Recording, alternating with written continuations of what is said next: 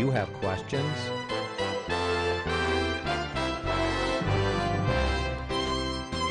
Do you need answers?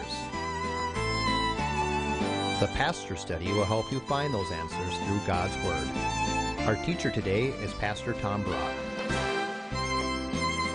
The Pastor Study is sponsored by PastorStudy.org. So grab your Bible and join us for the Pastor Study.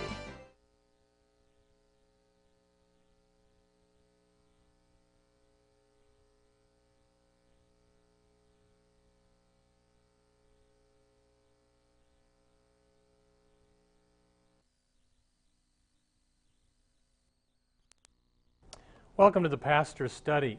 We're doing a series on the parables, and normally we'll pick one story Jesus told, and that'll be the half hour. But on this show, we're going to do 4 mini parables. They're all very short. So let's tell 4 stories Jesus told and learn all we can. Would you take out your Bible, turn with us in the New Testament to Matthew chapter 13, and we're going to learn about the parable of the mustard seed, the parable of the leaven, the parable of the hidden treasure, and the parable of the great pearl. Before we begin, let's pray. Father, we pray now as we study the words of Jesus in these 4 stories that you will deal with our hearts, Lord. Whatever we need to hear from these stories, Lord, may they grab our hearts, and Lord, by your Holy Spirit, deal with us and speak to us. We ask it in the name of Jesus, our Savior. Amen.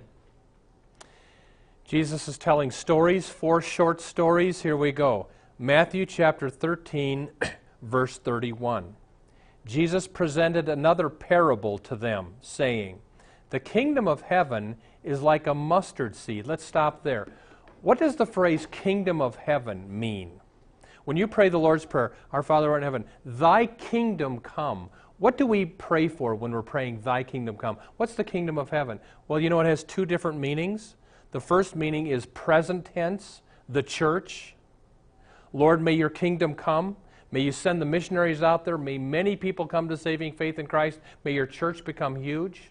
And the second thing you're praying, and this is probably what you normally think of, you're praying for the second coming of Christ. Thy kingdom come. May Jesus come down in the clouds, end the world, raise the dead, and bring in heaven and the new kingdom. So when you pray the Lord's Prayer, thy kingdom come, you're praying for both. Present tense, come through the church, and future tense, come at the second coming of Christ. Which is it in the parable of the mustard seed we're about to read? Well, we're going to see it's tense number 1. Present tense, may your kingdom spread. So let's look at it. Matthew 13, verse 31. The kingdom of heaven is like a mustard seed which a man took and sowed in his field. And this is smaller than all other seeds, but when it is full grown, it is larger than the garden plants and becomes a tree, so that the birds of the air come and nest in its branches.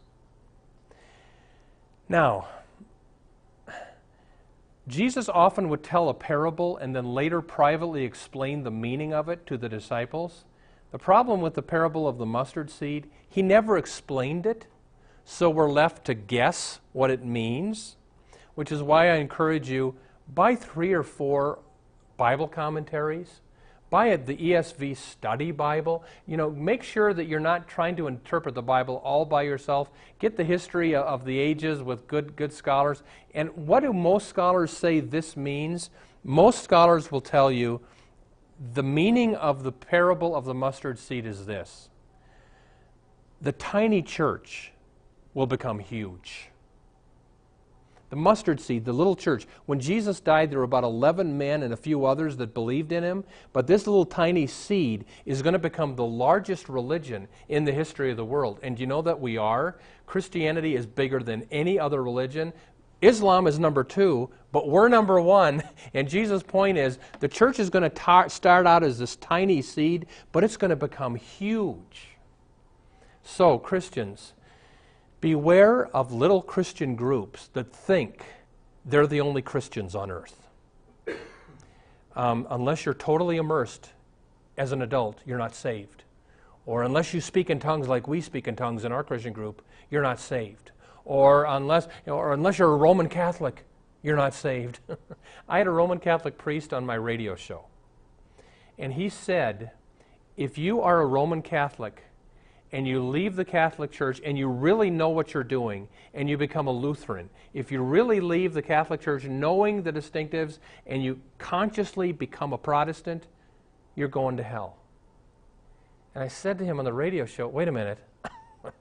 So let's say I leave the Catholic Church and I become a Presbyterian, but I still believe Jesus is my only hope. He died on the cross, rose from the dead. I'm trusting Christ alone for my salvation. I'm still going to hell now because I'm not a Roman Catholic? And the priest said, yep. Not all Roman Catholic priests are like that, but this guy was. And my point to you is, beware of any little Christian or big Christian group that thinks they're the only saved people on earth. My belief is there are true Christians in every denomination, and there are false Christians in every denomination. We have a radio show, and I keep getting these emails from this Protestant pastor, and you get the impression, and he's got a tiny church, you get the impression that he and his little church are the only true Christians on earth. And I wrote him back and I said, Jesus didn't say the little seed would become a tiny bush. He said it would become a huge bush. And yes, Jesus does say the way is narrow that leads to life, but he's not as narrow as you think it is, because it does say in Revelation chapter 7 that there'll be so many people dressed in white, so many Christians in heaven, that man cannot number them. So beware of Christians who think their group is the only group. There's a joke. Somebody dies and goes to heaven. St. Peter says, let me show you around heaven. He takes the person in, and here's these people worshiping very formally, and these would be the Episcopalians. And he takes, here's another group, and they're jumping up and down. These would be the Pentecostals. And he takes another group, and these would be the Church of the Nazarene. And then St. Peter says, now be quiet. And he walks this guy up 40 flights of stairs. And here's another group worshiping way upstairs, and St. Peter says, shh, these are the Southern Baptists. They think they're the only ones here. I'm not picking on Baptists. I love the Baptists, but my point is, beware of any group that thinks they're the only Christians on earth. Jesus said that the tree will become huge. But you know, one more thing about the mustard seed. I think that's the meaning of it. Now, I think you can also hope, I don't think this is what Jesus meant, but I think it's true. One little thing you say can become huge. When my mom was on her deathbed, I said to Mom, you don't remember this, but when I was 5 years old, I couldn't sleep. So I came out into the living room, and I was crying, and you and Dad were watching TV. And I said, Mom, I can't sleep. And you said, just think of Jesus, and you'll go to sleep.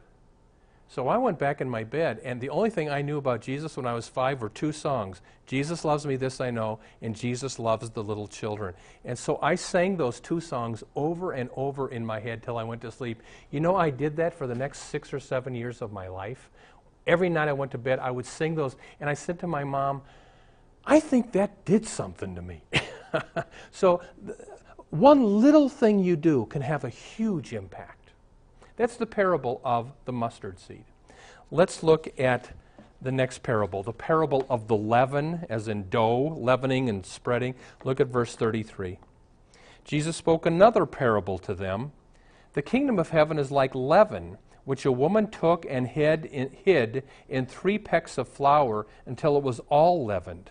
And now again, this is one of the few parables that Jesus never explained, so we got to guess what it means, but most of the scholars are agreed. Here's what it means. The kingdom of God spreads like leaven. You know, people ask the question, should I have my Christian child in a public school where they're going to be perhaps ridiculed and my Christian values will be degraded by the teachers? Well, that's a good question. The opposite is true. Not only is the kingdom powerful and spreads, evil is powerful and spreads. So, one dad told me that his kid's in a public school and he had to call the principal because the lesbian principal of this grade school in Minneapolis was promoting lesbianism to the grade school kids. But you know what the dad is doing? He's standing up and he's fighting the principal.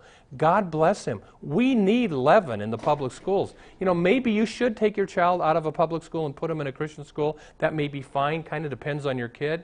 On the other hand, maybe God wants your child in public school to be a missionary and to be a leaven to that public school. Let me tell you an example of this. Here's a young woman, teenager, that was from our church. She's standing next to her locker talking to her friend about Jesus.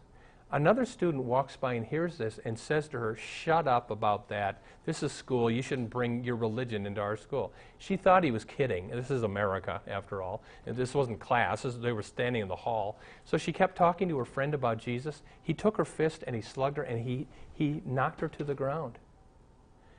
Well, she got up. The next day, the guy that hit her came back and did apologize to her.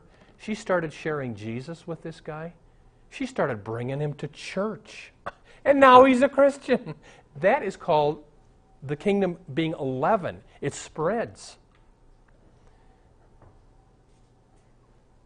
Let me give you a personal example. My first year in college, I was pretty liberal. And I didn't know if I believed in hell because I didn't think it was fair. So I joined a Bible study. They were Baptist-type people in my little Bible study. And they all believed in hell. And they kept urging me through the year, "Tom, you believe what the Bible says, whether you understand it or whether you like it or not." You know, by the end of that year, their leaven had gotten to me, and I became an evangelical Christian at the end of that year because God uses leaven. He uses the kingdom. Next parable is called the parable of the hidden treasure. Look down at verse 44. "The kingdom of heaven is like a treasure hidden in a field, which a man found, and again he hid it, and from joy over it he goes and sells all that he has and buys that field." Here's the main lesson of the parable of the hidden treasure. Do whatever to get the kingdom. And why is the kingdom of God so precious that you do whatever to get it? Look at verse 41. Look back at verse 41. "The Son of Man will send forth his angels at the end of time.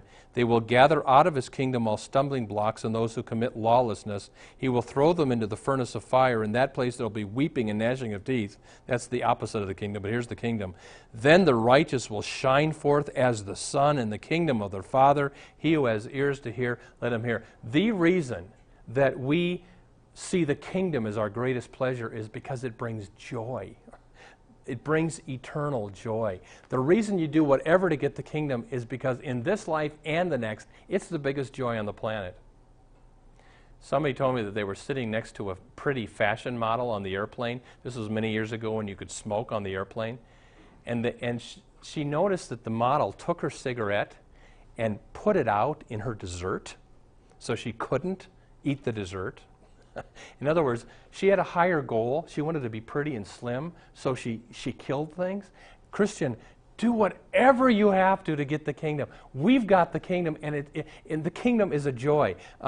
You notice, look at verse 44 again. It says, "And from joy he goes and sells all that he has." He didn't say, "Oh no, I have to sell things to get this." He thought, nothing's going to keep me from getting this. The kingdom's a joy. I can remember years ago at Bible camp talking to these 13-year-olds in a circle about that you can know you're saved because Jesus died for your sins. It's by grace, not by good works, and therefore your sins are forgiven. I saw these 13-year-olds get so excited, and that's what the gospel is. When you discover Jesus, it's everything. And I did a funeral yesterday. Now and then you get asked to do a funeral for someone you don't know them at all. I didn't know this person at all. Did the best I could to do the funeral. I don't know if this person knew Christ or didn't know Christ. I had no idea. So it wasn't the happiest funeral I've ever been at. But on the other hand, I've been to some funerals where the joy is bouncing off the walls because Grandma's finally out of pain in heaven.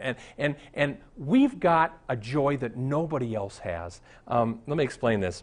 Look, it's the same parable. It's a different parable, but it's the same point. Next is the parable of the great pearl. Same point, but look at verse 45. "Again, the kingdom of heaven is like a merchant who is seeking fine pearls. And upon finding one pearl of great value, he went and sold all that he had and bought it." Here's the main lesson of the parable of the pearl. The kingdom is the greatest pearl. The world is offering you rhinestones. It might look pretty, but they're nothing. Christians, we're the ones that have the pearl. Let me explain something called Christian hedonism. Yesterday, I listened to a sermon by Pastor John Piper of Bethlehem Baptist Church in downtown Minneapolis. follow this. Hedonism is the love of pleasure. When you think of hedonism, you normally think of people like the people on MTV or Hugh Hefner or these people. But John Piper made the point, no. The biggest hedonists on earth, the biggest lovers of pleasure on earth are the Christians.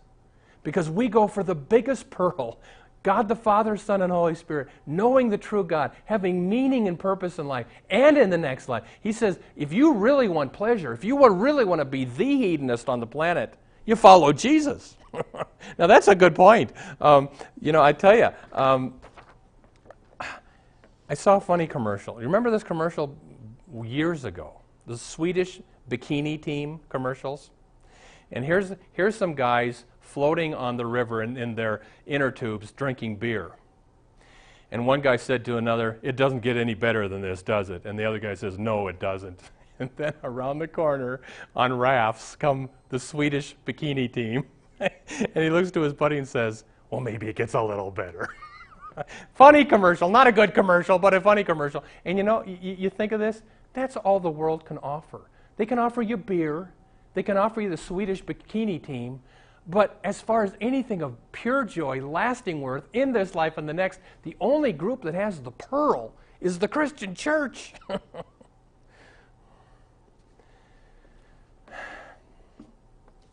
The true story, there's a farm boy who got bored.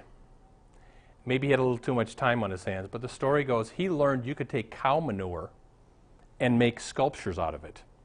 So he could take cow manure, shape it perfectly like an apple, paint it white, and then paint it red, and that thing looks just like an apple. But don't bite it. And the point is this, Satan can take something really ugly like alcohol, the sweetest, sexual immorality. Satan can take something really ugly and make it look beautiful, but you bite it and ugh. I mean, that's why I love the baptismal vows you take. When you get baptized, the pastor says, "Do you renounce the devil and all his empty promises?" In other words, sin, the devil will offer you all these promises through sin, but look a little deeper, there's some you-know-what underneath. Don't bite that apple. And the only group that has the pearl is the Christian church. So the point is, sell whatever you have to. Don't be deceived by MTV or Entertainment Tonight. Those people have nothing to offer you. Jesus offers you meaning, purpose in life. He offers you forgiveness of sins. Here's a mother whose 2-year-old son dies because the car door opened up and he's dead. What is MTV going to offer that woman? Zilch. What is Jesus and the church going to offer? That child's in heaven, mother, you knew him, he knows you, you'll see him again. Jesus is I'll close with this. The main point of all these parables is the joy in life is knowing Jesus. How happy is Charles Darwin right now? How happy is Madalyn Murray O'Hair? How happy is Carl Sagan? They're not. The pearl of the universe is Jesus. And I just close. I love the old hymn. I'd rather have Jesus than silver or gold. I'd rather be his than have mansions untold.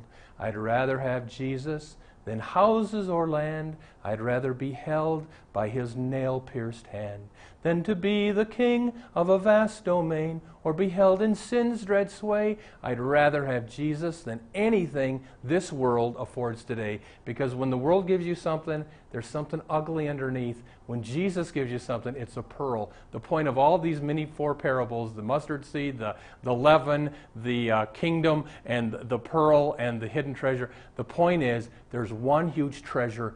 Don't miss it. Go for Jesus and forget the world. Amen. Welcome to the portion of the Pastor Study where we now ask Pastor Brock to share with us his knowledge of Scripture and his insights to answer questions we have regarding the Bible, our Lord, and our everyday walk with Him. Pastor Brock, we've been talking about parables for the last few weeks here. And, today now, there were 4 parables consecutively that Jesus used to teach. Before this, it's been one parable teaching one thing. What is the difference with all 4? Well, actually, Jackie, what I've been doing is I'll take a parable and I'll just do half an hour on it. but often it's followed by another parable. The reason we scrunched all these into one show is because they're all very short. Yeah. Okay. So And they all go with the same theme. yeah, though, they're too. very similar too. I mean, the first They build on each Yeah, they other. did. The first one was the mustard seed that the kingdom's going to spread. The second one was the leaven that the kingdom's going to spread. Same parable. The third one, the one about the merchant finding the treasure, is that the kingdom's the most important. Is the same as the fourth one, the great pearl. The kingdom's the most important. So I think that's why he put them all together. Okay. Yeah. Then the other question I have for you about parables is it seems that parables, although they're a teaching tool, people interpret them differently. Yes. Yes. How does one know whether they're getting the right interpretation? Indeed. You know, when I was at Bethel College, our professor put the parable of the mustard seed before all the students. Because again, Jesus never explained that one. And parables talks about a little seed that becomes huge. And he said, the professor said, okay, everybody tell me what that means. One girl, well, it means that you can do one little loving thing and it'll just have a huge impact. Or they had like all these different interpretations. And the professor's point was, that's why we study the scriptures with other Christians, with the church from the last 2,000 years. And because some things are hard to understand, let's not go off in a room and try to understand this by ourselves. Again, Jackie, the ESV Study Bible is a wonderful study Bible. On the bottom of the page, it gives footnotes to explain the hard verses. Get a couple commentaries. They're well worth your money. Go to a Christian bookstore, get a good conservative Bible commentary, like the Wycliffe Bible Commentary or the New Bible Commentary, or normally Tyndale, Zondervan, or the more evangelical Bible commentaries. I can share a funny story about the mustard seed. Is my grandmother, I was 7 years old, and was right before she died, not too long before she died, and she gave me the little necklace with a little ball with water that had the mustard seed in it. And I opened that, and from the mind of a 7-year-old, I thought, what is this? And so it opened up a venue that I could say to my grandma, what's in this? Why are you giving this to me? And she told me the story of the mustard seed. There you go. Yeah. Okay, we have a couple of questions about some social things that people would like you to share what Christians should be for them. Should Christians be for or against the death penalty? You know, I used to be more of a pacifist and think we shouldn't kill anybody for any reason. I've changed my mind on that. The Old and New Testaments say that if a man kills, he should be killed. Now, not that there can't be exceptions to that, because I think there even were in the Old Testament days. But here's a verse from this, Jackie. Romans chapter 13, the Apostle Paul is writing about the government. And he says, the government is God's servant for your good, but if you do wrong, be afraid, for he, the government, does not bear the sword in vain. For he, the government, is the servant of God, an avenger who carries out God's wrath on the wrongdoer. So that verse kind of changed my mind. I believe that if somebody kills 20 people, the government, to protect society, has the right to get rid of that guy. Well, why not just put him in jail forever? You can do that. But there is something about having a strict punishment that helps other people not do the same thing. It's a deterrent. Is an eye for an eye, a tooth for a tooth, a Christian thing? Well, you know, that's in the Old Testament, and Jesus repeats it, but then says, I say to you, forgive your enemies and turn the other cheek and such. I think when it comes to, there's kind of two realms. There's the church realm, the Christian realm, how we live our lives, and then there's the government realm, which is secular. But Paul is, again, I would encourage everyone to read Romans 13. Paul was writing about the pagan, horrible Roman government when he said God is using the government to keep order in society. So you don't even need, I mean, even atheistic Red China and even atheistic Russia would still not let people kill each other or steal, or, you know, there were still, so even pagan governments God uses to keep order in society. So was the government right in killing Osama bin Laden? I think we had the right to do that. You know, how many more people are going to be killed? And, you know, I don't rejoice over the death of anyone, but I do rejoice that here's one less man to blow people up. Okay. Yeah. Another one that we've had some questions about is, where does the Bible teach abortion is wrong? Okay. If somebody, where does it say in the Bible abortion is wrong? I would say there's two places. The first one is the 5th commandment, thou shalt not kill. And then you would also read Psalm 139, where it talks about God is knitting this child together in its mother's womb, fearfully and wonderfully made. So I think most strongly Psalm 139 and the fifth commandment.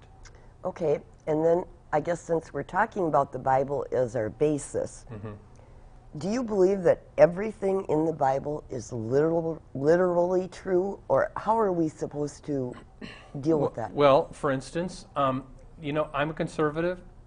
Even the most conservative Christian doesn't think everything in the Bible is literally true. I'll give you an example. We just did the mustard seed parable. That's what I was just going to go to. Jesus said that the mustard seed is the smallest of the seeds. Well, actually, there are smaller seeds than the mustard seed. But in Jesus, the people that knew, I mean, for Jesus' time, the smallest seed was the mustard seed. And sometimes, Jackie, the Bible uses language which is metaphorical. The parables are not to be pressed as literal. I mean, was there really a woman that took some meal and hid it? I mean, the parables are metaphorical. So overwhelmingly, we take the Bible literally. And the way I say it is, here's what I'm nervous about, though, because, Jackie, I have a relative, and whenever I confront her on something scripturally, well, you take the Bible literally. And I'm thinking, okay, anything in the Bible you don't like, you symbolize away. Well, you know, and so you got to be careful of that. So I say this: you read the Bible like you read the newspaper. 95% of what you read in the newspaper is literal, but now and then you'll have a poem in there, and you know that you're not to take it literally, or somebody will use a figure of speech. But overwhelmingly, when you read the newspaper, you know when it's being literal, you know when it's being figurative. I think you can do the same thing with the Bible. In the Old Testament, when Isaiah says the trees will clap their hands and the mountains will shout for joy, well, it's obvious he's using, you know, some metaphorical language going on there. But when it says Jesus walked on the water, it meant he walked on the water. Okay. Pastor Brock, I want to correct something that was said on last week's program. We were talking about your radio program, which, if you're in the Twin Cities area, you get on Saturdays from 11 until 1, and that's a live call-in show. What Tom said is it is also on Sundays. It's repeated on Sundays, but it is not a live call-in show. 3 to 5. It's 3 to 5, Yep. 9:80 a.m. Yep. Thanks for being with us. We pray God will be with you this week, granting you his richest blessings until we're together again next time.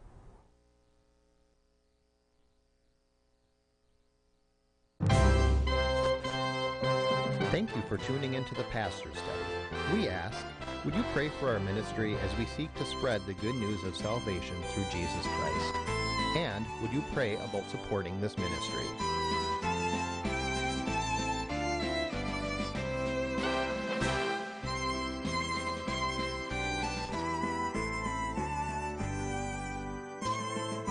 Our address is The Pastor Study, 5200 Emerson Avenue North, Minneapolis, Minnesota, 55430.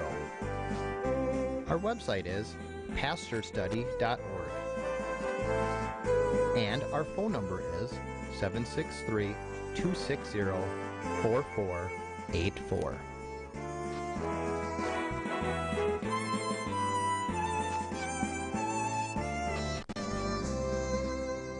May God richly bless you, and join us next week at the same time as we study God's Word. Until then, may the blessing of our one triune God, Father, Son, and Holy Spirit be with you.